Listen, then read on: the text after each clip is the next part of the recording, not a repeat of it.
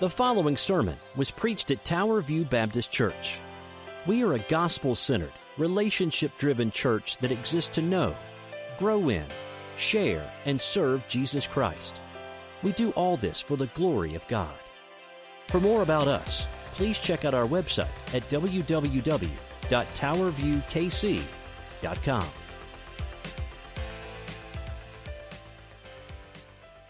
God's people said, amen.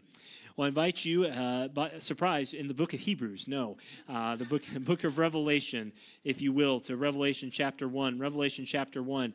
Our title for this sermon, and before I get started, just a couple housekeeping things. He's going to get sick of me saying his name, but he deserves a lot of kudos, as we say. Thank you, Ben Van Holsten, for organizing with your wife, among other people, the directory, the photo directory. If you're a member, those are out back there. We believe we've covered and checked all the bases. I'm sure you will find things that are wrong, numbers, commas, names, dates, whatever. Thank you for your grace. But the first soft launch draft, if you will, version 1.0 is out there. Ben, thank you for doing that, as always. And Ben, thank you for making this. I got the bad copy. This does not do justice. Ben made this cool little sermon, image, title, bumper thing. I don't know what you call it. Thank you, brother, for doing that. A lot of behind-the-scenes artistic stuff has fallen on his shoulders. So if you get a chance, go give him a noogie and rub his head or something. Give him a hug. I don't care. We appreciate him. And so, brother, thank you so much. Our title for this whole sermon series is God Wins. Does that make sense? God wins. No, who's God? Well, the Father, Son, and Holy Spirit, yes, but God wins. You know, Revelation is one of these books that when you ask most church people what book they want to study, they, of course, say Revelation. And when you ask most pastors what book they do not want to preach, they, of course, say Revelation. It is one of those books I'm quite certain that, as Revelation 8:1 says, there's a silence of 30 minutes during Revelation where there's just silence in heaven. I'm pretty sure that's going to be for every pastor to correct their theology on the book of Revelation. Because everyone has a thought about it. Everyone has a theory about it. But really, to boil it down is God wins. That's it.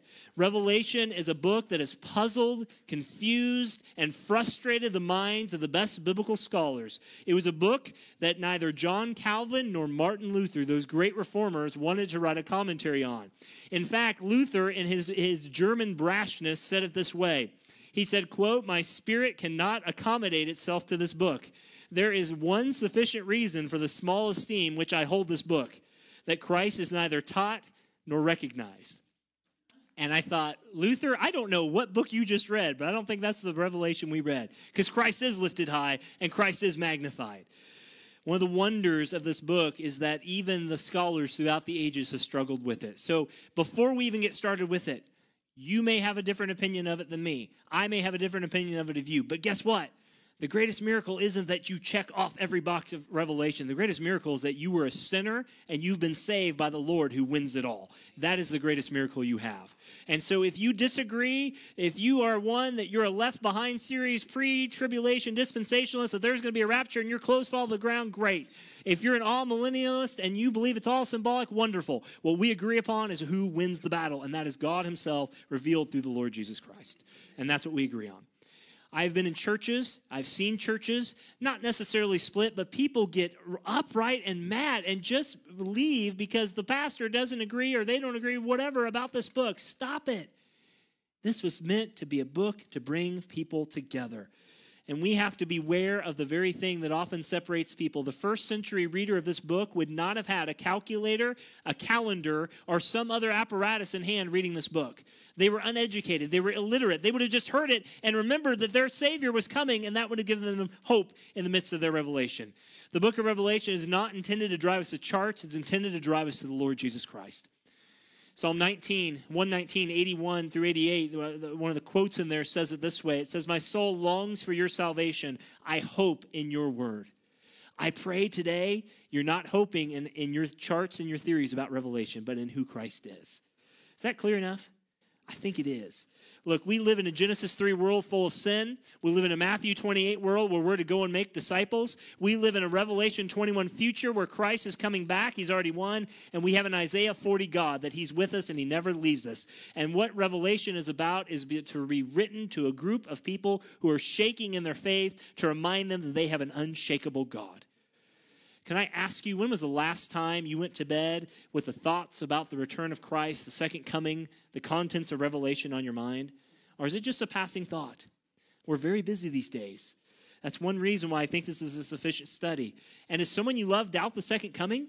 Jesus answered that question, or Peter, Jesus, and one of those guys answered that question when he said in 2 Peter 3:8, but do not overlook this fact, beloved, that one day with the Lord is as 1,000 days, and 1,000 days is as one. Christ is coming again. The return of Christ is the great hope of every Christian. But I want to remind you our God wins. I'm going to quote something from one of the commentators I'm leaning on, and we all have commentators we lean on, whether you acknowledge them or not. Vern Pothras, who writes out of Westminster in California, says this. He says, quote, Revelation is a picture book, not a puzzle book. Don't try and puzzle it out. Don't become preoccupied with isolated details.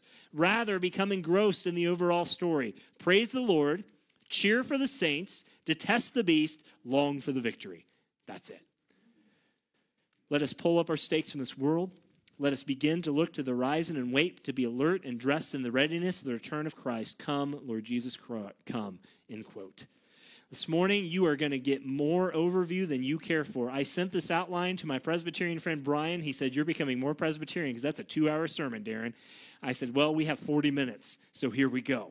Are you ready for this? If you have a bulletin, the notes will be up there. If you don't have a bulletin and you want to take notes, figure it out otherwise. I'm not sure what to tell you, but it's there.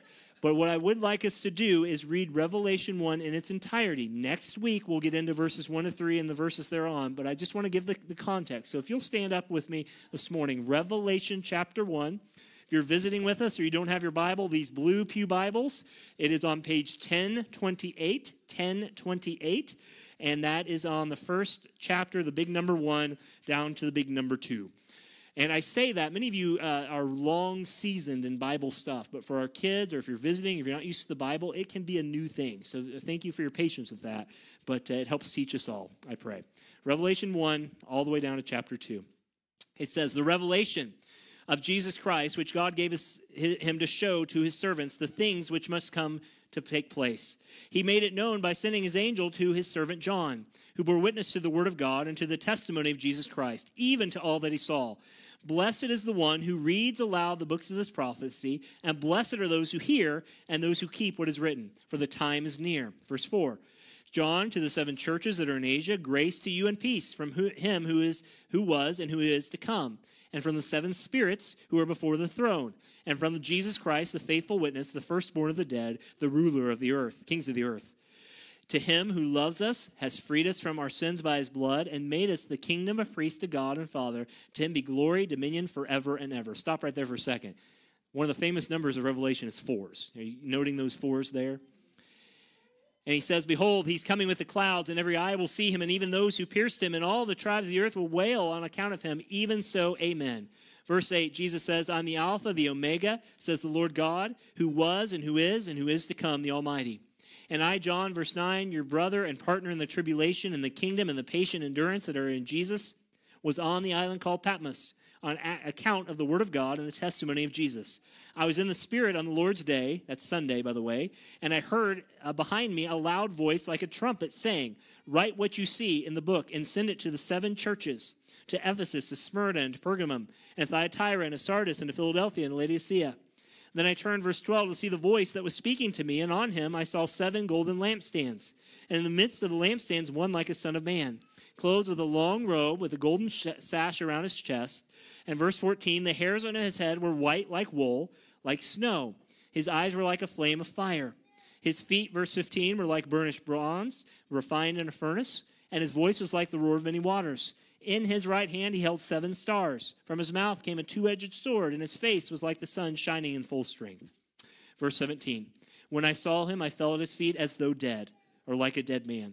But he laid his right hand on me, saying, Fear not, I am the first and the last. I am the living one. I died, and behold, I'm alive forevermore. I hold the keys to death and Hades. Write therefore the things, verse 20, that you have seen, verse 19, that those that are and those that are to take place after this. As for the mystery of the 7 stars you saw in my right hand and the 7 golden lampstands, the 7 stars are the angels of the 7 churches, and the 7 lampstands are the 7 churches. And everyone's minds are already swirling and going. Who are the 7 spirits? We'll get there. Big overview today. Will you pray with me? God wins. That's what we're here to celebrate today. God wins. Let's pray together. Father, as we read this first chapter, for all the good context and Bible study purposes, we just simply stand in awe that you are the one that we all should fall like John as a dead man to. But in Christ, Father, you sent your Son to come, to live, to take on human flesh, to live the perfect life we couldn't live, to die the sacrificial, propitiatory death we couldn't take, to absorb the wrath of God in your Son, to be buried and rise again. And even here, as he said, he holds the death and keys to Hades, Lord. He holds them both.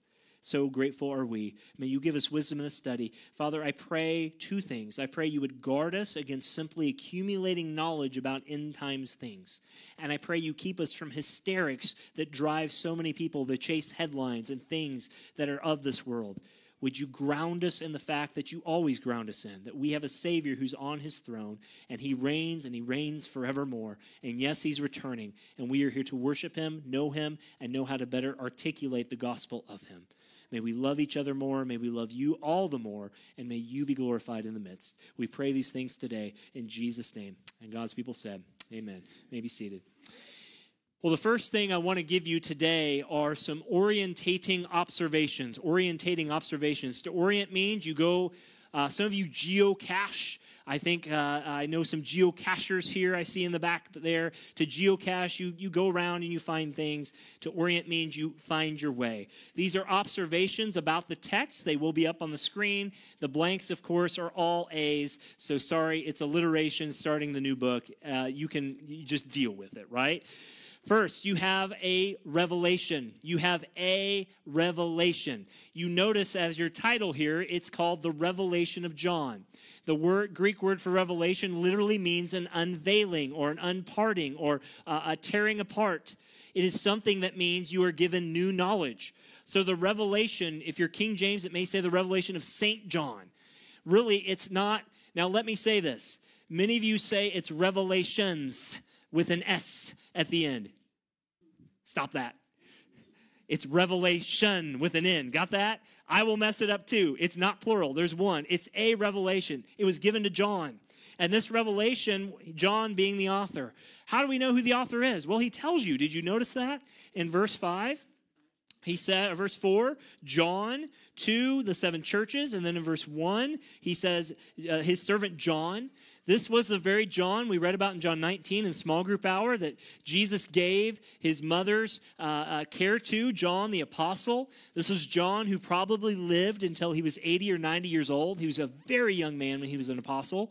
And yet this is the John. But he's given a revelation, an unveiling about what's to happen. And he has an audience. Who is the audience? Well, he first off tells you, doesn't he? He tells you it's written to 7 churches. John, verse 4, to the 7 churches that are in Asia. The fun part about this is in modern-day Turkey, and it's almost like a mail route.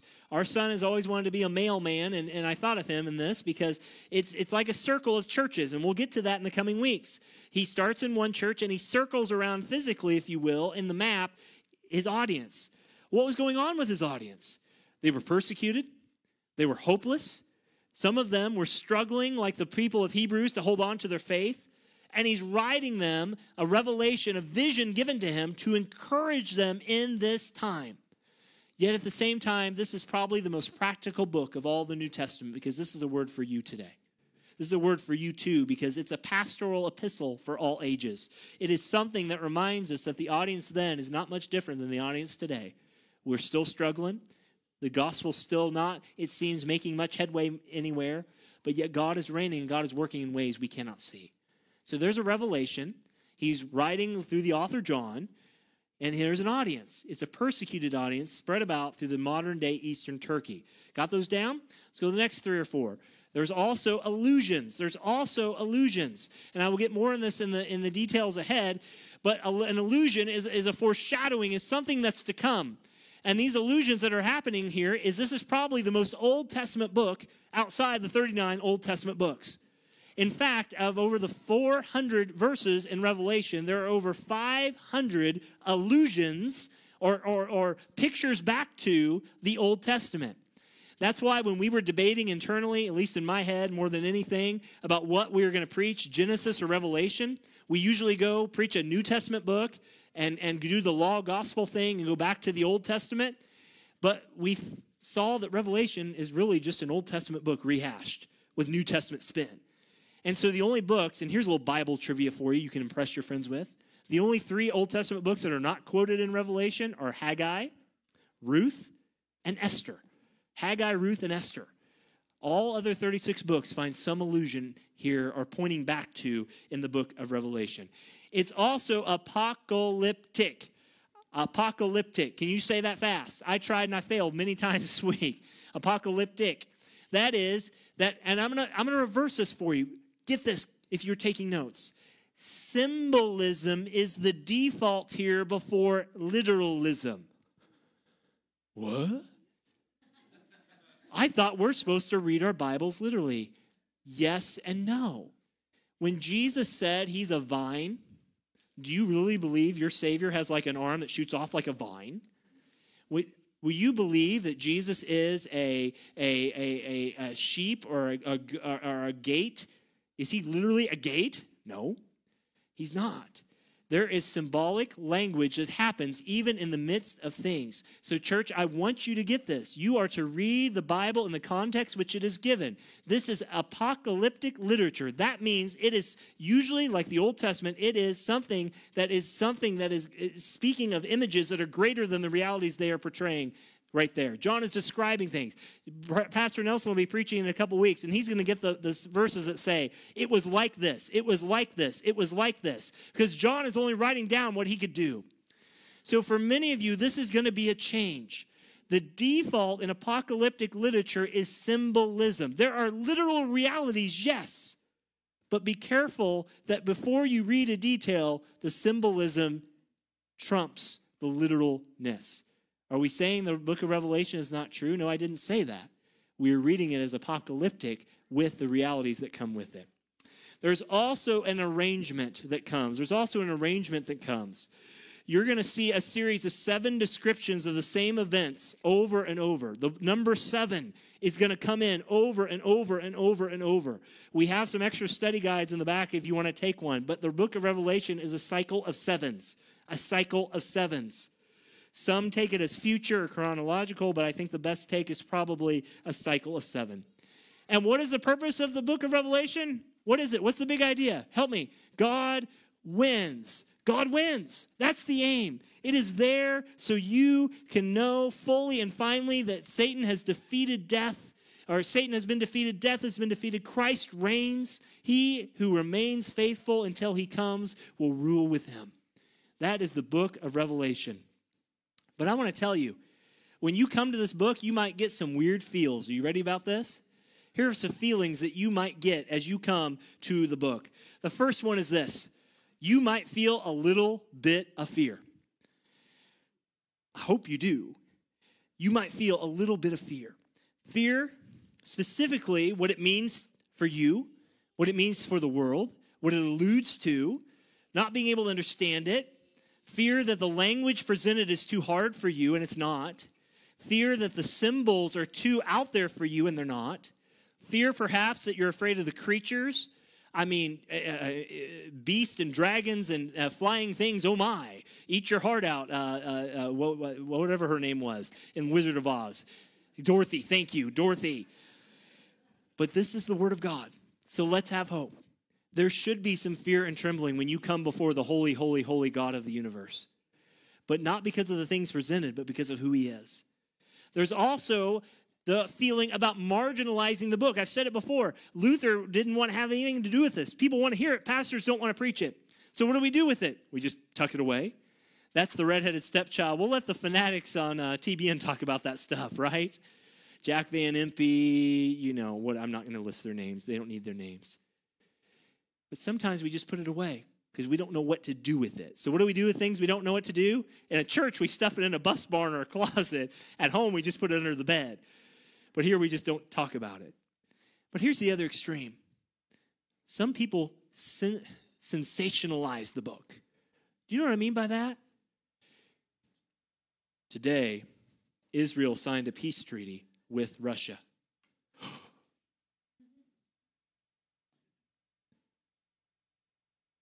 Stalin dies. Hitler rises to power. The Great Wall falls. Did you hear about the Bible codes?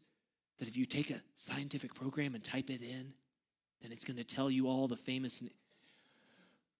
Guys, there are some people who are more sold out about their interpretation or their understanding of Revelation than they are about the very God that it talks about. Be careful.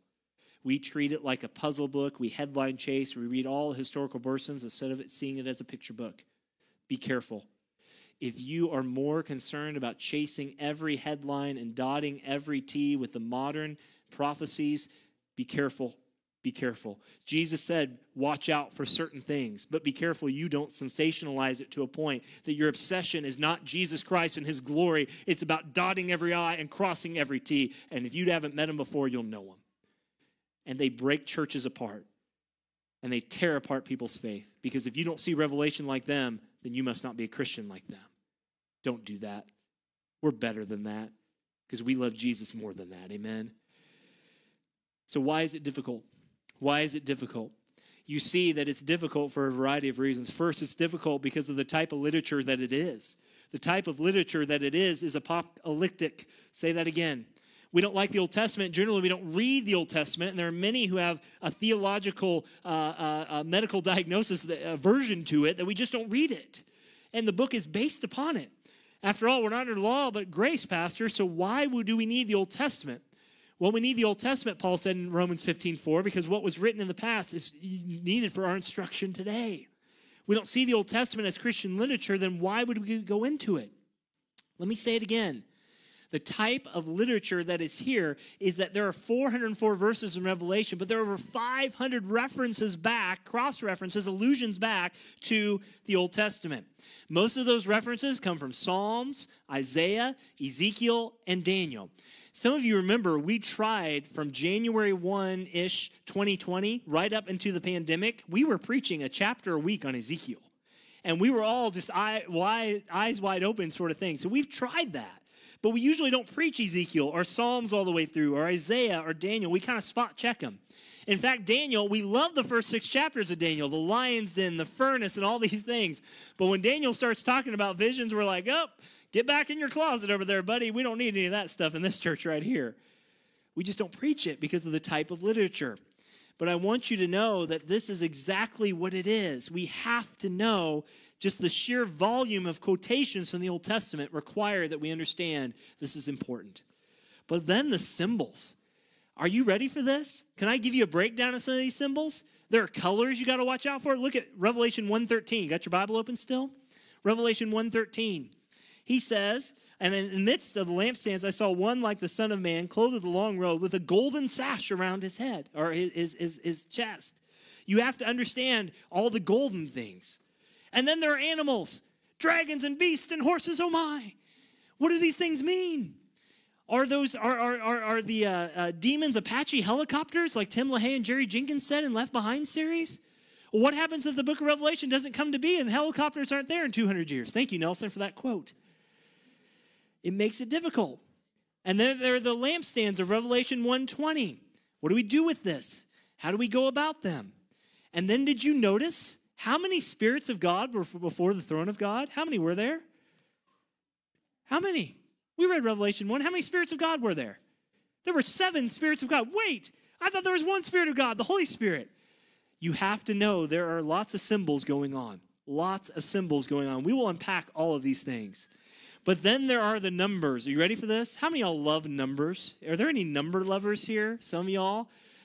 Okay, I was looking at our resident engineers, and they were slow to raise their hands. Maybe they're burnt out of the numbers. I'm not sure, but it's good. I'm glad you got that, brother, with that. There are numbers everywhere. Sometimes the actual numbers are used. Sometimes they're referenced other ways. The number 7 is used a lot. It appears twice in chapter 1, verse 4, then verse 11, 12, 16, 20. It appears 6 times. There are 7 churches. You ready for this? I hope you can keep notes with this very quickly. I'm going to give you like 20 in a row. You ready for this? There are 7 churches, 7 spirits, 7 golden lampstands, 7 stars, 7 seals, 7 horns, eyes, angels, trumpets, thunders, crowns, heads, plagues, bowls, hills, kings, 7 beatitudes, and 7,000 killed because of the earthquake. If you just put that down, you are stenographer of the year. Congratulations. But then there's also the number 7, the completeness. There's a completeness of judgment. There's a completeness of victory. There's a completeness of glory and of praise. That's just number 7. And then there's number 3. 3, probably more important than number 7. Number 3 refers to the triune God. There is one God in the Father, the Son, and the Spirit. Yet it's used 12 times, the word 3 is, or the number 3, in chapter 1 alone. And I won't go through all those, but you're blessed 3 times. Blessed is the one who reads. Blessed are those who hear. Blessed are those who keep. Verse 4, he says, who was, who is, and who, what, is to come. You see 3, and so on and so forth. And then there's the 3 that refers to the false trinity of the beast, the dragon, and the false prophet. Number 7, number 3. How about the number 4? It's kind of like Revelation bingo, isn't it? Do you got your board covered yet? The number 4, there are 4 corners, 4 winds, 4 angels, 4 living creatures. He speaks in 4s. In Revelation 5:13, will you go over there quickly? Revelation 5:13. I want to show you one that's very famous. We use this a lot in missionary sending and in missionary kind of sermons or mission sermons. Revelation 5:13, talking about the nations and talking about those who are going to be saved and how we reach them. Actually, we'll start in Revelation 5:12. It says, saying with a loud voice, worthy is the Lamb who was slain to receive power and wealth and wisdom and might and honor and glory and blessing. Are you counting with me?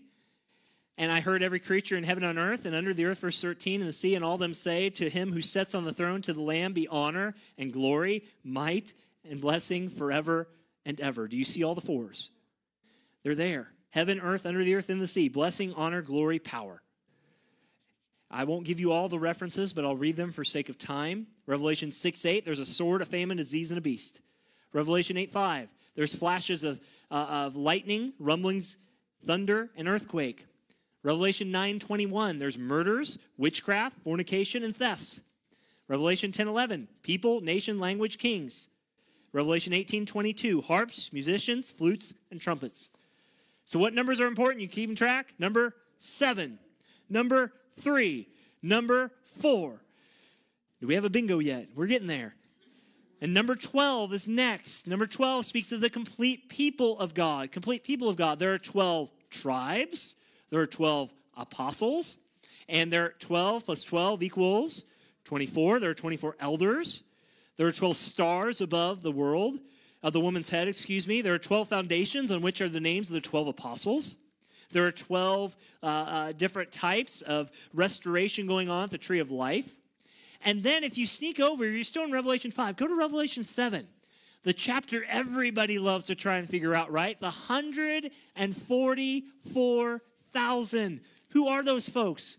We'll get there in, I think, October is when we're scheduled to do that. Hang tight. Someone asked me, this is not in my notes, in our Sunday school class, I think it was, I don't remember who it was. Somebody said, is this going to take 2.5 years like it took you to go through the Gospel of Mark? No, maybe. Is it going to be 15 months like it was Hebrews? Maybe. I don't know.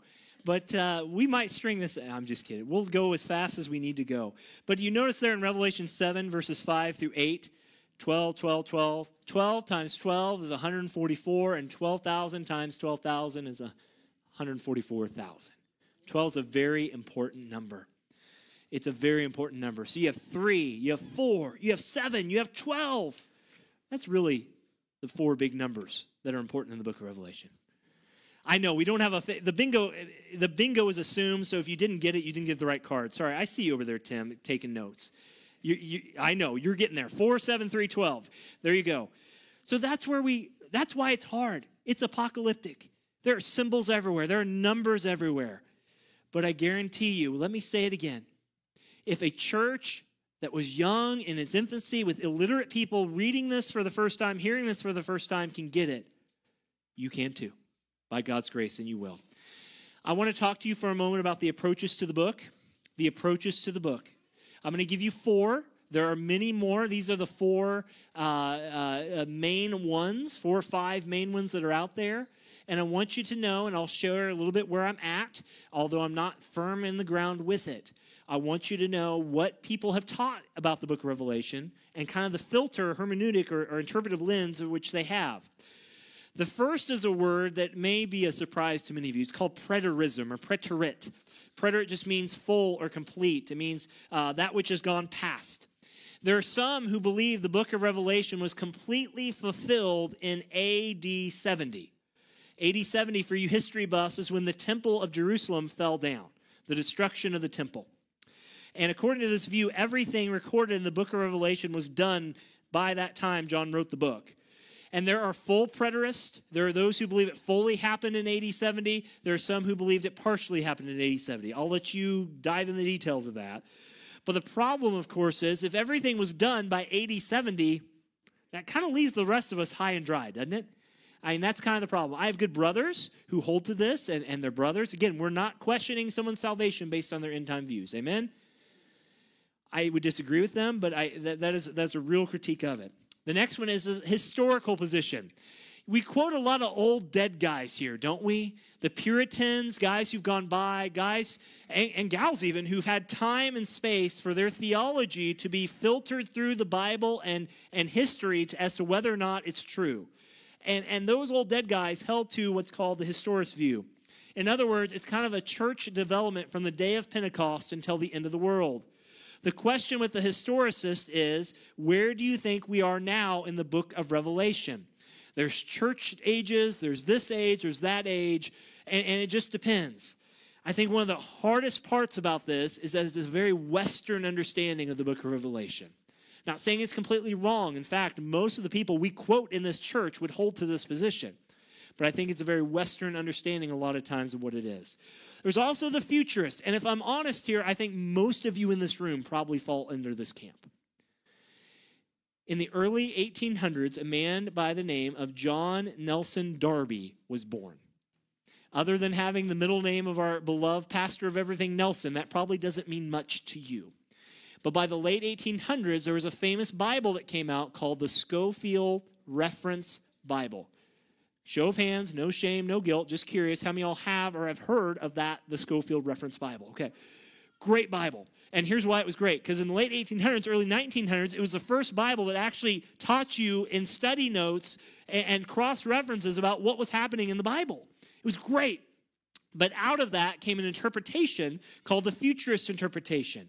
It says that only the book of Revelation is only going to happen after chapter 4. The first 3, they can really only preach Revelation 1 to 3 because the future hasn't happened yet. Can I give you some big names that would fall under here? Names you know well. Charles Stanley. Let's just go to the radio preachers. David Jeremiah, Chuck Swindoll, etc. This is your classical, run-of-the-mill stuff that's taught on the end times. Tim LaHaye, Jerry Jing. Okay, come on, confession time. How many of y'all read cover to cover the Left Behind series books? How many of y'all still go to the bookstore and want to buy them every time? How many of y'all have ever taken them off someone else's hands? Have a set. If you need them, Tina's got them. All right? There's nothing wrong with this position. In fact, this is where the classic rapture comes through. This is where most people believe that at the beginning of the tribulation, that the church is going to be raptured out and clothes are going to fall to the ground and planes are going to crash and the Antichrist is going to come. The difficulty with this interpretation is that everything after chapter 3 is irrelevant to all but one generation of believers that have yet to come. The futurist is only the future. It doesn't apply to anyone up to that time. Most people are here. That's number 3. Number 4 is the idealist approach. The idealist approach. The idealist approach is like that person in the room who takes a little, just wants to take the principles out of everything. We're not going to get in the details of the weeds. We're just going to give you the principles. They interpret the book of Revelation as a book that contrasts the victorious Christ with the non-victorious Satan. The apocalypse is not a history of events that have occurred, but that will happen. But they want to share the principles of the book. What can we learn about our faith from the book? This is a very safe interpretation because you don't really upset anybody. You just teach them about their faith. So here are the questions that most people would ponder. The preterist would answer the question, when did it happen? They'd say 70 AD. The historicist would say, where are we now in the process? The futurist would ask, how close are we to chapter 4? The idealist would ask, how do we have hope from this passage about Jesus Christ? Are you confused yet? I'm going to throw one out to you that I'm loosely hanging on, and I'm not asking our staff or anyone else preaching it to hang on to. This is called the eclectic view. Maybe it's because I like buffets. I don't know. But the eclectic view, if you're called an eclectic person, that may or may not be a good thing. I don't know. But an eclectic person is usually someone who has lots of interests in lots of things. The eclectic view says that Revelation gives us a prophecy of what will happen at the end of the age. It's literal, it's symbolic, but it takes the strengths of every other view and puts it into one. But here's the problem with the eclectic view. When you take the best of one view, you also have to sometimes have weak points. And the weak point is it doesn't have any consistency. It just takes the best. At some point, it breaks down. So what do we do with all this? We are going to view the book of Revelation as the Word of God, and we will work through it. Some will be symbolic, some will be literal, but we will always point it back to Jesus Christ. Amen? That's what we know. That's what I want you to hold your hat on. You say, Darren, I don't fit in any of those boxes. That's okay. Do you know Jesus? That's the box you need to fit in the most. Hang on to that. As we close, I want to make sure we understand what this is. We have the approaches. You've talked about the fear, the marginalization. I want to finally talk about some big picture looks. What does this book mean for you? What does this book mean for you? First off, the glory of the triune God. Why do we do all that we do? What is, to quote the old Westminster Catechism that my brother Willie here, in a good way, got into my skin over the years I served with him. What is the purpose? What is the purpose of your life? What is the chief end of man? Is to glorify God and enjoy him forever. Do you know what your purpose here on this earth is? It's to make much of God and enjoy him forever. Do you know what the purpose of the book of Revelation is? It's to enjoy God and live it out in a time and a space where it may be crazy, but whatever it is, it brings glory to God. God receives all the glory for all the judgment. God receives all the glory for the victories, all the bowls, all the earthquakes, all the things that are going to come, God receives glory for. And friends, I want you to know that. Our world is a broken world, but God receives praise from everything. If this world will not cry out, Jesus said even the rocks would. And they do, and they will. The second thing is that this book teaches us is the relevance and reliability of the Bible. We see the Old Testament quoted in the New. If the Old Testament wasn't true, then everything we've read about in the book of Revelation is false. It teaches us that we can have relevance from the Old Testament, and we can see continuity between the new and the old and not discontinuity. You know, there are some people out there today, maybe you've heard of them, who believe that the God of the Old Testament's this really mad guy. He just zaps people down dead he doesn't like, and there's no love with him, and he's all judgment, judgment, judgment, judgment. And then somehow in the New Testament, he switches hats, and in the New Testament, he's all lovey-dovey Jesus, and oh, just come to me all who are weary and heavy laden, and I'll give you rest. Well, the book of Revelation squares for us that God is the same yesterday, today, and forever, and he doesn't change. What he was in the Old Testament is the same as what he's in the New, that we will be with him forever. And thank God for that. 3, that God is sovereign. More than any end times view, this may make some of your all skin crawl more. This is not a Calvinistic statement, a Reformed statement, a Presbyterian statement, a Baptistic statement, whatever statement. God is sovereign. He is on his throne. He is in heaven. He does whatever he pleases, and he does it with full right and reign because he's God and I'm not. And that's my place. But in the book of Revelation, He will say, I will be vindicated, my people will be vindicated, and I will have my kingdom and the people for which my son Jesus Christ died for, the bride price. Number 4, this makes Nelson happy. He wishes we would sing more songs about this, Brian. Hint, hint. Number 4, suffering is real for Christians. Suffering is real for Christians. We did one today, brother. You're right. He's thinking this through. Nelson often brings up, we all have our points we make, and one point I appreciate Nelson bringing up often is that he wishes we would sing more lament or sorrowful songs, because life is often lamentable and sorrowful, not because God isn't true, but because God is good. Yes, the third song we did today, Afflicted Christian, was a great representation of that. But suffering is real. One reason people don't like the book of Revelation, because it pictures death. It pictures God stepping on people as the wrath of God like a winepress. I mean, there's some vivid language here. He's going to throw heaven and earth into hell. It's real stuff. Sin is real. Suffering is real. Martyrdom is real. People really die for the cause of Christ around the world, and you know that well here at Tower View.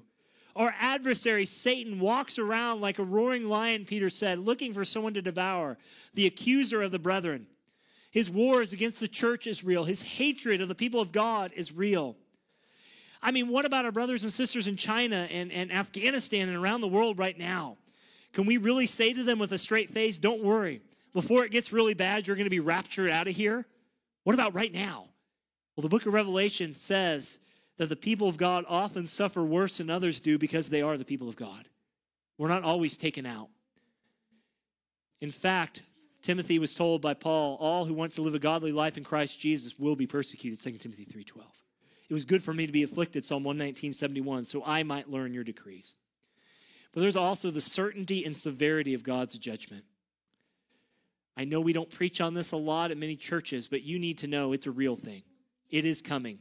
There is coming a day. Can I dare say we have sissified Jesus Christ? We have made him into a shampoo model that looks like that guy who does the butter commercials, Fabio. If you look at any picture of Jesus, his wavy yellow hair is like this, and he's got, he's all prim and proper. He doesn't have a stain on him. He looks so great. Look, if you got your 1960s or 70s picture of Jesus up in your house, I'm not putting any shame on you. I'm just saying that's not accurate picture of our Lord Jesus Christ. Our Lord Jesus Christ is coming with a sword on a white horse to set this world in motion. I don't know what his hair is going to look like outside of what chapter 1 just said, but it's as white as wool. His feet are burnished bronze. His eyes are like fire. He's coming. But there is coming a day, Paul said in Acts 17:30 on Mars Hill, where he has set a day where he will judge the world in righteousness. Number 6, there is a certainty of Christ's return. That sounds obvious, but he's actually coming. Do you believe that? He's coming again. Jesus is coming. It could be now. It could be in a moment. It could be in 50 years. It could be whenever. I posted on Facebook just several names of people. Do you realize that there are people every single... I'll just give you my cards for next week. May 21st, 2011, where were you? May 21st, 2011, where were you?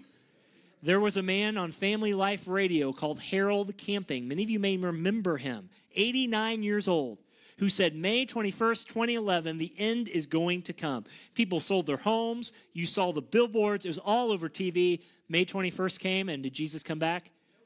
No. I appreciate his heart because I think he really wants Christ to come. Amen? I appreciate he wants to reach people for Christ. I appreciate that he desired to show people Christ. We don't know the day or the hour, but we know it's for sure. And finally, the end of redemptive history is going to come. I love in Revelation 22 that we get to go back to Genesis 2 in a sense. It's a beautiful picture. In Genesis 3, we have the fall. In Genesis 2, everything's perfect. In the book of Revelation, it's more like Genesis 3. Everything's mass chaos. But at the very end in Revelation 22, it's like Genesis 2. Everything's perfect. Everyone is set in their ways. And it's coming to that end. Kim Riddlebarger said it this way, and I'll close with this. He said, quote, the book of Revelation clearly reminds us that God is sovereign over human history and that he will do as he said he will do. He will turn human sin and suffering into good. The redemptive story that takes us from creation to the fall to a new creation, God not only will save his people, he will save all his creation. Tower View, God wins. And if that does not excite you, I don't care how many details of Revelation I give you, nothing will. If you're here today and you do not know Jesus Christ as your Lord and your Savior, I would encourage you, I'd exhort you, I'd plead with you, dare I even say I'd beg you, come to him. He died for you, he gave his life for you, and he's the only way to heaven. Christian, fasten your seatbelt. We're going to hit some bumps along the way, but I pray that you see Christ magnified and lifted up. Will you pray with me this morning? Let's go before our Lord. Father, as we come to you on this very unusual overview sermon day, it's very different than what we're used to here, most churches are used to. Father, I thank you that you are the God of details. You are the God that in all things, shapes and forms, has given us the greatest hope in Christ. Even thinking, as we did in our class in John 19, about the details of the crucifixion, how every little thing pointed back to the sovereign God, you, Father, sending your Son at the right moment, at the right time, under the right circumstances. We just had to sit back and sit in awe of how good you are. Father, so much more we are reminded in the book of Revelation that there are details and things and people and dates and such that we may not fully understand. But we do understand that you are in control and you win and you are victorious. God is victor. Father, thank you for that. Jesus, Lord Jesus, thank you. And Spirit, thank you. The blessed three in one Trinity that we will worship. Father, I pray for our church in the days ahead. I pray it is exciting because it's a new book. It's a new study. I pray that we are more excited about who you are and what you've shown us about ourselves in this book than we are about any details or figuring out charts or patterns or whatever else. But more so, Lord, I pray you guard our unity here at this church. I pray you guard the unity of hearts here, that one view of Revelation doesn't become more important than the other, or one's right and one's wrong. And Father, help us all to be humble. Help us all to be loving. Help us all to bear with one another as you have bared our burdens day by day. And we thank you for that. Father, but we thank you most of all for sometimes how the most severe straightforwardness of a book can convert a human heart.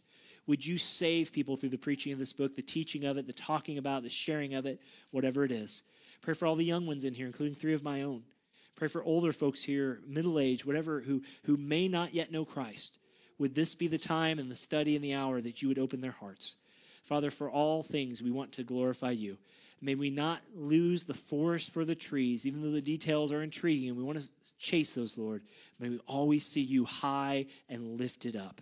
For you're the one who opens that great book of life, and those whose name is written in the book of life go to heaven, and those whose name is not go the opposite way to hell. Father, we embrace both realities because you are good. Thank you that on the cross, love and mercy kissed or married the wrath of God. Then in Christ it is truly finished. May he be exalted in all this time. We pray this all in Jesus' name. And God's people said, amen.